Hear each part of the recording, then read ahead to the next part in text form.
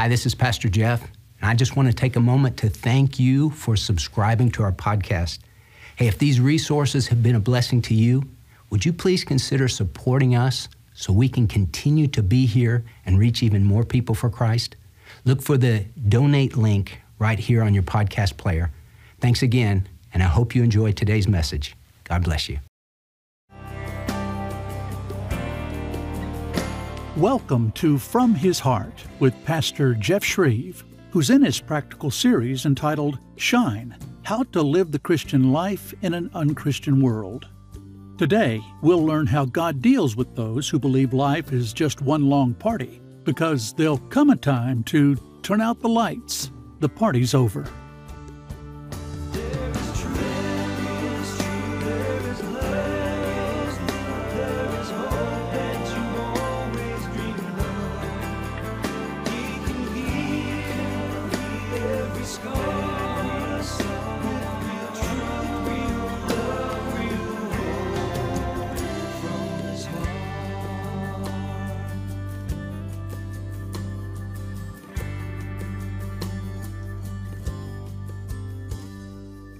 We've been studying in the book of Daniel in a series called Shine, How to Live the Christian Life in an Unchristian World. And we've found that there are 4 people in the book of Daniel who really shined, 4 exiles, 4 young guys, probably 14, 15, when they were taken from Jerusalem in 605 BC by Nebuchadnezzar, who was king at that time in Babylon, taken from their homeland, taken to the pagan wicked city of Babylon.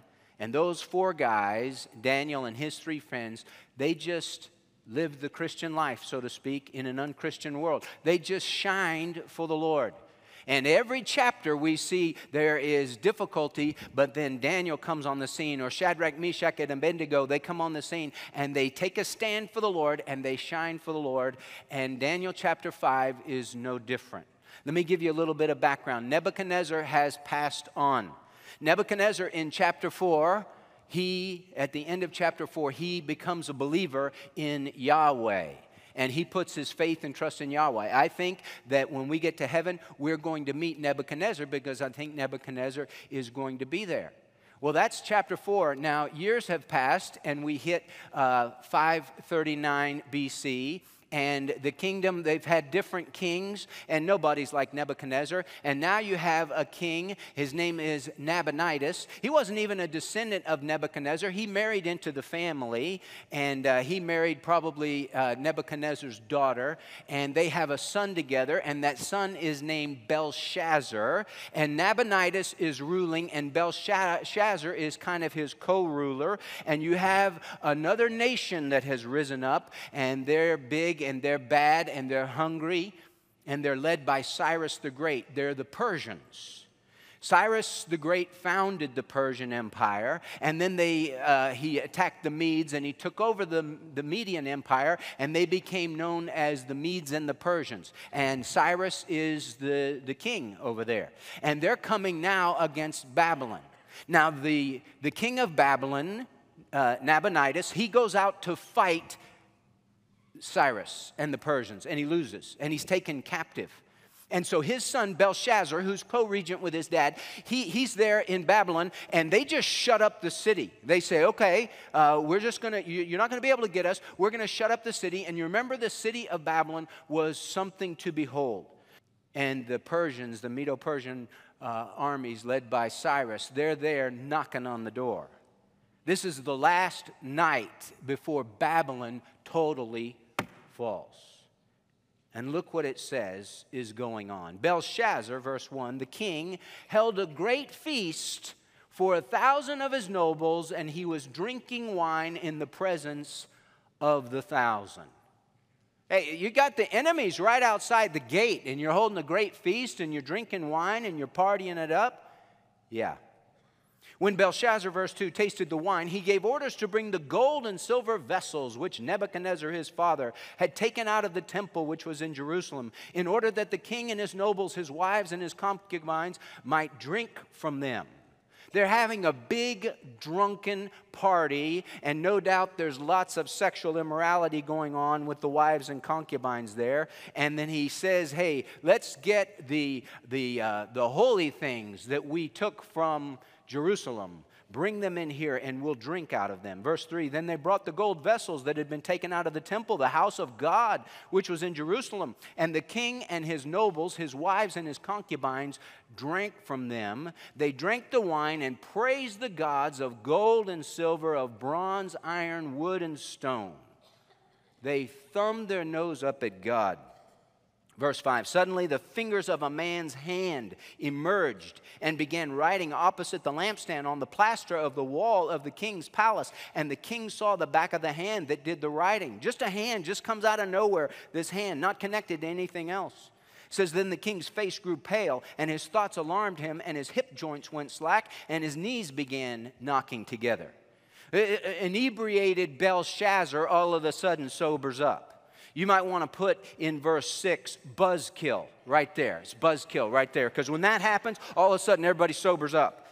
And it says in verse 7, the king called aloud to bring in the conjurers, the Chaldeans, and the diviners. The king spoke and said to the wise men of Babylon, any man who can read this inscription and explain its interpretation to me will be clothed with purple and have a necklace of gold around his neck and have authority as third ruler in the kingdom. Nabonidus is first ruler in the kingdom, although he's now a captive to Cyrus. Belshazzar is second in command, and he said, you'd be third. You'd be part of this little triumvirate of leaders, and you'll be third. And it says in verse 8, then all the king's wise men came in, but they could not read the inscription or make known its interpretation to the king. Then the king was greatly alarmed. His face grew even paler, and his nobles were perplexed. What was written on the wall? 4 words. Mene, mene, tekel, upharsin. You say, what does that mean? It means turn out the lights, the party's over. That's what it means. In Willie Nelson terms, in Don Meredith terms, that's what it means. And that's basically what Daniel told them. This is the death of a nation and the death of a proud king. So what does God want to teach us today through the fall of Babylon? See, because what happened here, this is so important. What happened here can happen to an individual. It can happen to a nation. It can happen to America. 3 lessons that we're to learn from this passage. There are many things that we could talk about, but 3 key lessons that came up in my heart. They're lessons of warning. First lesson, be careful that you don't get drunk with pride. Drunk with pride. Now, Belshazzar is drinking. He's drinking wine. No doubt he's starting to get inebriated, and they're having this big party for 1,000 of his nobles. And they've excavated this place, and it's a huge banquet hall. And so he has all these people there. And I mean, if you've ever had a party, I don't imagine very many of us have ever had a party where you've invited 1,000 people. That would be a big party. You'd have to have a big place. And he did. He was king, and the wine was flowing, and people were getting intoxicated. And then they brought in the girls, and no doubt, because when you praise the false gods involved in worship back then of the false pagan gods was all kinds of sexual immorality, and so that was going on, and so it was a big drunken orgy, and Belshazzar is drunk with wine, and he's drunk with pride, and he's thinking he's all that in a bag of chips. And he's thinking, hey, I'm in good shape because I have this 350-foot wall and it's 87 feet thick, and there's no way, I don't care how many soldiers are outside my gates, they can't get in here, and we're in good shape. And he says to bring in the goblets and the vessels that came from the house of Yahweh in Jerusalem, and we're going to drink. And so he had the audacity to take those holy things, those sacred things, and begin to toast the gods of wood and stone and gold and silver. And our God defeated the God of the Jews, the God Yahweh, and he praised Marduk, the god of Babylon. And that's when the hand came out. He was so filled with pride. Hey, no one's bulletproof. The scripture says in 1 Corinthians chapter 10, verse 12, therefore let him who thinks he stands take heed lest he fall. Now, no Christian is bulletproof. God holds you in his hand. And so you're not bulletproof. Nobody's bulletproof. Now, let me tell you the story here. It says that his queen, the queen mother, Belshazzar's mother, she comes in because Belshazzar's freaking out. Here's Buzzkill. He's wide awake. I don't need any coffee now. I'm scared to death. My knees are knocking. And my Babylonian brain trust, those guys, the conjurers and the soothsayers and the Chaldeans, every time they come on the scene, they're goose egg. They have nothing. They can't interpret jack squat. And so he calls those guys in, and they're like, we don't know what it means. It's like, no, duh, you don't know anything. It's God's way of saying, hey, the wisdom of this world is foolishness. And so he doesn't know what to do. His mom comes in, and she says to him, hey, there's a guy in the kingdom that your father, actually your grandfather, they don't have a word for father, so they just call him your father, but he was his grandfather. Your grandfather, Nebuchadnezzar, he called on him a lot. His name is Daniel. And in Daniel, there's a spirit of the holy gods, and you need to call on Daniel because Daniel can interpret all sorts of stuff. There's nothing that gets past Daniel. So verse 13. He brings in Daniel. Then Daniel was brought to him, and the king spoke and said to Daniel, are you that Daniel who is one of the exiles from Judah, whom my father the king brought from Judah? Now I have heard about you, that a spirit of the gods is in you, and that illumination, insight, and extraordinary wisdom have been found in you. Just now the wise men and the conjurers brought in before me, that they might read this inscription and make its interpretation known to me, but they could not declare the interpretation of the message. What a shock. But I personally have heard about you that you're able to give interpretations and solve difficult problems. Now, if you are able to read the inscription and make this interpretation known to me, you will be clothed with purple and wear a necklace of gold around your neck, and you will have authority as the third ruler in the kingdom. I love Daniel. I love what he has to say. See, Daniel had respect for Nebuchadnezzar. He has no respect for Belshazzar. Verse 17. Then the king, Daniel, answered and said to the king, keep your gifts for yourself, or give your rewards to someone else. However, I will read the inscription to the king and make the interpretation known to him. And he gives him a history lesson. O king, the Most High God granted sovereignty, grandeur, glory, and majesty to Nebuchadnezzar your father, and because of the grandeur which he bestowed on him, all the peoples, nations, and men of every language feared and trembled before him. Whomever he wished, he killed. And whomever he wished, he spared alive. And whomever he wished, he elevated. And whomever he wished, he humbled. He didn't take orders from anybody. He was the supreme dictator. And he says in verse 20, but when his heart was lifted up and his spirit became so proud that he behaved arrogantly, he was deposed from his royal throne and his glory was taken away from him. He was also driven away from mankind, and his heart was made like that of beasts, and his dwelling place was with the wild donkeys. He was given grass to eat like cattle, and his body was drenched with the dew of heaven until he recognized that the Most High is ruler over the realm of mankind, and that he sets over it whomever he wishes. Yet you, his son Belshazzar, have not humbled your heart, even though you knew all this, but you've exalted yourself against the Lord of heaven, and they have brought the vessels of his house before you, and your nobles and your wives and your concubines, you've been drinking wine from them, and you have praised the gods of silver and gold, of bronze, iron, wood, and stone, which do not see, hear, or understand. But the God in whose hand are your life breath and your ways, you have not glorified. Then the hand was sent from him, and this inscription was sent out. Oh, Belshazzar, you're so filled with rotten pride, and you learn nothing about the story of your grandfather. You think you're bulletproof, but nobody's bulletproof because God holds you in his hand. Your very life breath is in his hand. Will a man mock God? Do not be deceived. God is not mocked. And he tried to mock God, and he ended up broken. Listen, no one is able to go up against God. People get so proud. They think they're so tough. They think they're so indestructible. Hey, there's an old saying that says, you mess with the bull, you get the horns. You shake your puny little fist in the face of God. You call God out. You say, in effect, who is the Lord that I should obey his voice? You take his holy things and you begin drinking and toasting the gods of gold and silver, of wood and stone. Bam! The handwriting comes out. God says, I'm not going to be mocked. You've crossed the line, pal. God has patience, but his patience doesn't last forever. And that's when the handwriting came.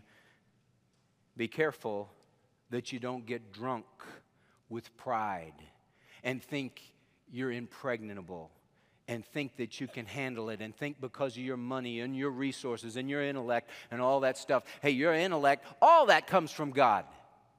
Nebuchadnezzar found that out. It all comes from God. He was a great leader, but God can just flip the switch and he can lose his mind that fast. So be careful that you don't get drunk with wine. With pride. Secondly, be careful that you don't blow off the warnings from God. Now, I love this when Daniel talks to Belshazzar, and he gives him the history lesson about Nebuchadnezzar. He says to him, you knew this. And see, we don't have all the backstory like God does. And so here's the thing, interesting, when Babylon came and destroyed Jerusalem, this is what the scripture says. It says in 2 Chronicles chapter 36, and the Lord, Yahweh, the God of their fathers, sent word to them, to Judah, again and again by his messengers, because he had compassion on his people and on his dwelling place. But they continually mocked the messengers of God, despised his words, and scoffed at his prophets, until the wrath of the Lord arose against his people, until there was no remedy. God is patient, but his patience doesn't last forever. And if you keep blowing off his warnings, finally, judgment comes. The wrath of the Lord arose against his people until there was no remedy. You got to get right with God while there's time. Call on the Lord while he may be found. Seek him while he's near, because there's coming a time where he won't be found and he won't be near. So that's the second lesson. Be careful that you don't blow off the warnings from God. And lesson number 3, be careful that you don't miss your ultimate purpose in life. I love verse 23. Let's look at it again.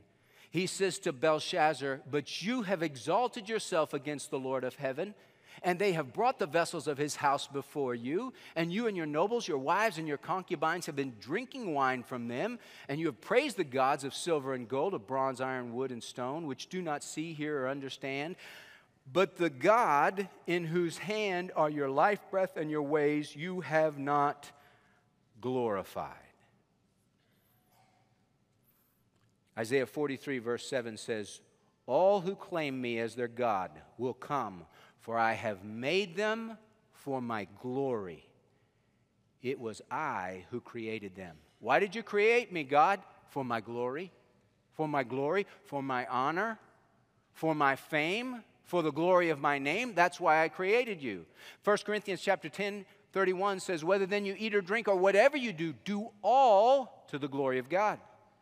Philippians chapter 2 says, do all things without grumbling or disputing, that you may prove yourselves to be children of God among a crooked and perverse generation, among whom we appear as lights in the world. That's what we're supposed to be. Shine the light for the Lord. To live for his glory, to let our light so shine among men that people may see our good works and glorify our Father in heaven. He said, you're in God's hand, pal. You're not protected by walls. You're not protected by gates.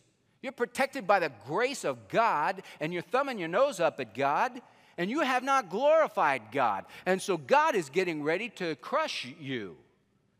He made you for his glory, and you're not doing what you were made to do. You say, well, Jeff, how does a person glorify God? Well, you glorify God when you see your need and you come to Him. That's what Nebuchadnezzar finally did. He saw his need and he came to Yahweh in brokenness, in humility, in repentance, and in faith. That's the only way that you can ever glorify God, is you see your need for Him and you come to Him. Here's the thing that we need to realize. All of us, every single one of us, are deficient morally before God. And without Him, He puts us on the scale. We don't measure up. And here's the thing in our country. We think that we're so good and that God is lucky to have us. Adrian Rogers used to say, the average person in America is strutting his way to hell, thinking he's too good to be damned. That's the mindset of so many people. I'm a good person. But you're not, and I'm not, and nobody is, and all have sinned and fall short of the glory of God. And when you get on God's scale and God puts His righteousness on one side and puts you on the other, you know what? You're a moral lightweight. You don't balance out. Jesus is the only one who can save, who can forgive, who can cleanse. You receive Christ and all of a sudden you go from a bad egg to a good egg because you're clothed and robed in the righteousness of God. The Bible says you think you can get to heaven by your good works, for all of us have become like one who is unclean, and all our righteous deeds are like a filthy garment. We're deficient before Him. And all of us without Jesus face eternal judgment. It's interesting.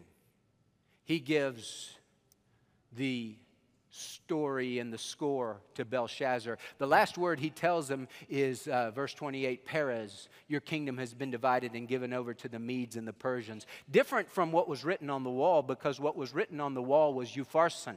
And people have said, well, it's Upharsin, but then he says, Perez, your kingdom has been divided. Why is that? I love what one commentator said. He said, one is future tense, Upharsin, and one is past tense, Perez. And when the writing came on the wall, the Persians were not yet into the city. But some hours have passed, and now they've already gotten in. And Daniel is so smart, he's so in tune with God, that God tells him, this has already taken place. It's a done deal. So you write Perez, which is the past tense, and that's why he says your kingdom has been divided, and it's already given over to the Medes and Persians. And so what does Belshazzar do? Well, he rewards Daniel for telling him what the inscription meant. You know what he should have done? He should have repented, but he didn't do it. Hey, I think even though God had said, turn out the lights, the party's over, if he had gotten down on his knees and on his face and cried out to God for mercy, God would have had mercy on him, but he didn't do it. And it says in verse 30, that same night, Belshazzar, the Chaldean king, was slain. Hey, everybody faces eternal judgment without him. And I believe that the Lord is saying, how I long to gather you to myself like a hen would gather her chicks under her wings. But you didn't want to come to me. You didn't want my will. You didn't want my ways. You didn't want my word. So not my will, God says, but yours be done. What is it like when you stand before God and you are cast into hell? I believe the Lord says with tears in his eyes, not my will, but yours be done. I died for you. I did everything I could to get you to come to me, but you were unwilling. And you said no, and there's no remedy left for you. All that's left for you is judgment and destruction. God does not want that to happen. He does not want that to happen to any life. He does not want that to happen to this land. Listen, as I told you last week, Christians are the ones who hold the key, and we need to get right. And we need to stand in the gap for this land because the handwriting is getting ready to hit the wall. And God's people can make the difference. My friend, are you a soldier in the Lord's army? Have you ever received Christ as Savior and Lord? If not, today is the day for you. Just pray this simple prayer. Lord Jesus, I need you. I know that I'm a sinner and I'm lost and I can't save myself. But Jesus, I believe you are God in the flesh. I believe you died on the cross for my sins and rose again from the dead. And right now, Jesus, I ask you to come into my heart, Forgive me of all my sins. Make me the person you want me to be. I surrender my all to you. My friend, if you'll pray that kind of prayer and mean it, the Lord will come in and your life will never be the same. I'd love to hear from you, to know that you're watching, to know that this program is making a difference in your life, to know that you just prayed that prayer to receive Christ as Savior and Lord. Please take the time to call that toll-free number, write me, email me, let me know what's going on and how we can pray for you. You really are important to God, and you're important to us, and we're here for you. Today's message, Turn Out the Lights, the Party's Over, is from Pastor Jeff Shreve's 6-message series, Shine, How to Live the Christian Life in an Unchristian World. The lesson is available in multiple formats when you call 877-777-6171 or go online to FromHisHeart.org. Do you feel like you're living in a world of temptation and spiritual darkness? Have you felt the pressure to cave on your Christian convictions so you can fit in at work or at school, or maybe even at home? Hey, is it possible to shine for Jesus in the day and age in which we live? The answer is yes. The Bible tells us about a man named Daniel who was kidnapped from his homeland in Jerusalem and taken to a faraway place called Babylon, a place of spiritual darkness, a place where there was great pressure to conform and compromise. But rather than give in, Daniel was one who stood strong for the Lord, and he let his light shine, and God blessed him for it. Now, to help you shine, I'd like you to get my practical series on the book of Daniel titled Shine, How to Live the Christian Life in an Unchristian World. I trust you'll be blessed as you put the truths of this teaching into everyday practice. I hope you'll get your copy today. God bless you. To get Pastor Jeff's inspiring and challenging 6-message series, Shine, plus his encouraging booklet, In the Face of Discouragement, make your gift of any amount this month to From His Heart when you call 877-777-6171 or go online to FromHisHeart.org and learn how to live the Christian life in an unchristian world. And thank you for supporting From His Heart. From His Heart is the viewer-supported broadcast ministry of Dr. Jeff Shreve, who believes that no matter how badly you may have messed up in life, God still loves you and has a wonderful plan for your life. You can find out more about that plan at FromHisHeart.org. Real truth, real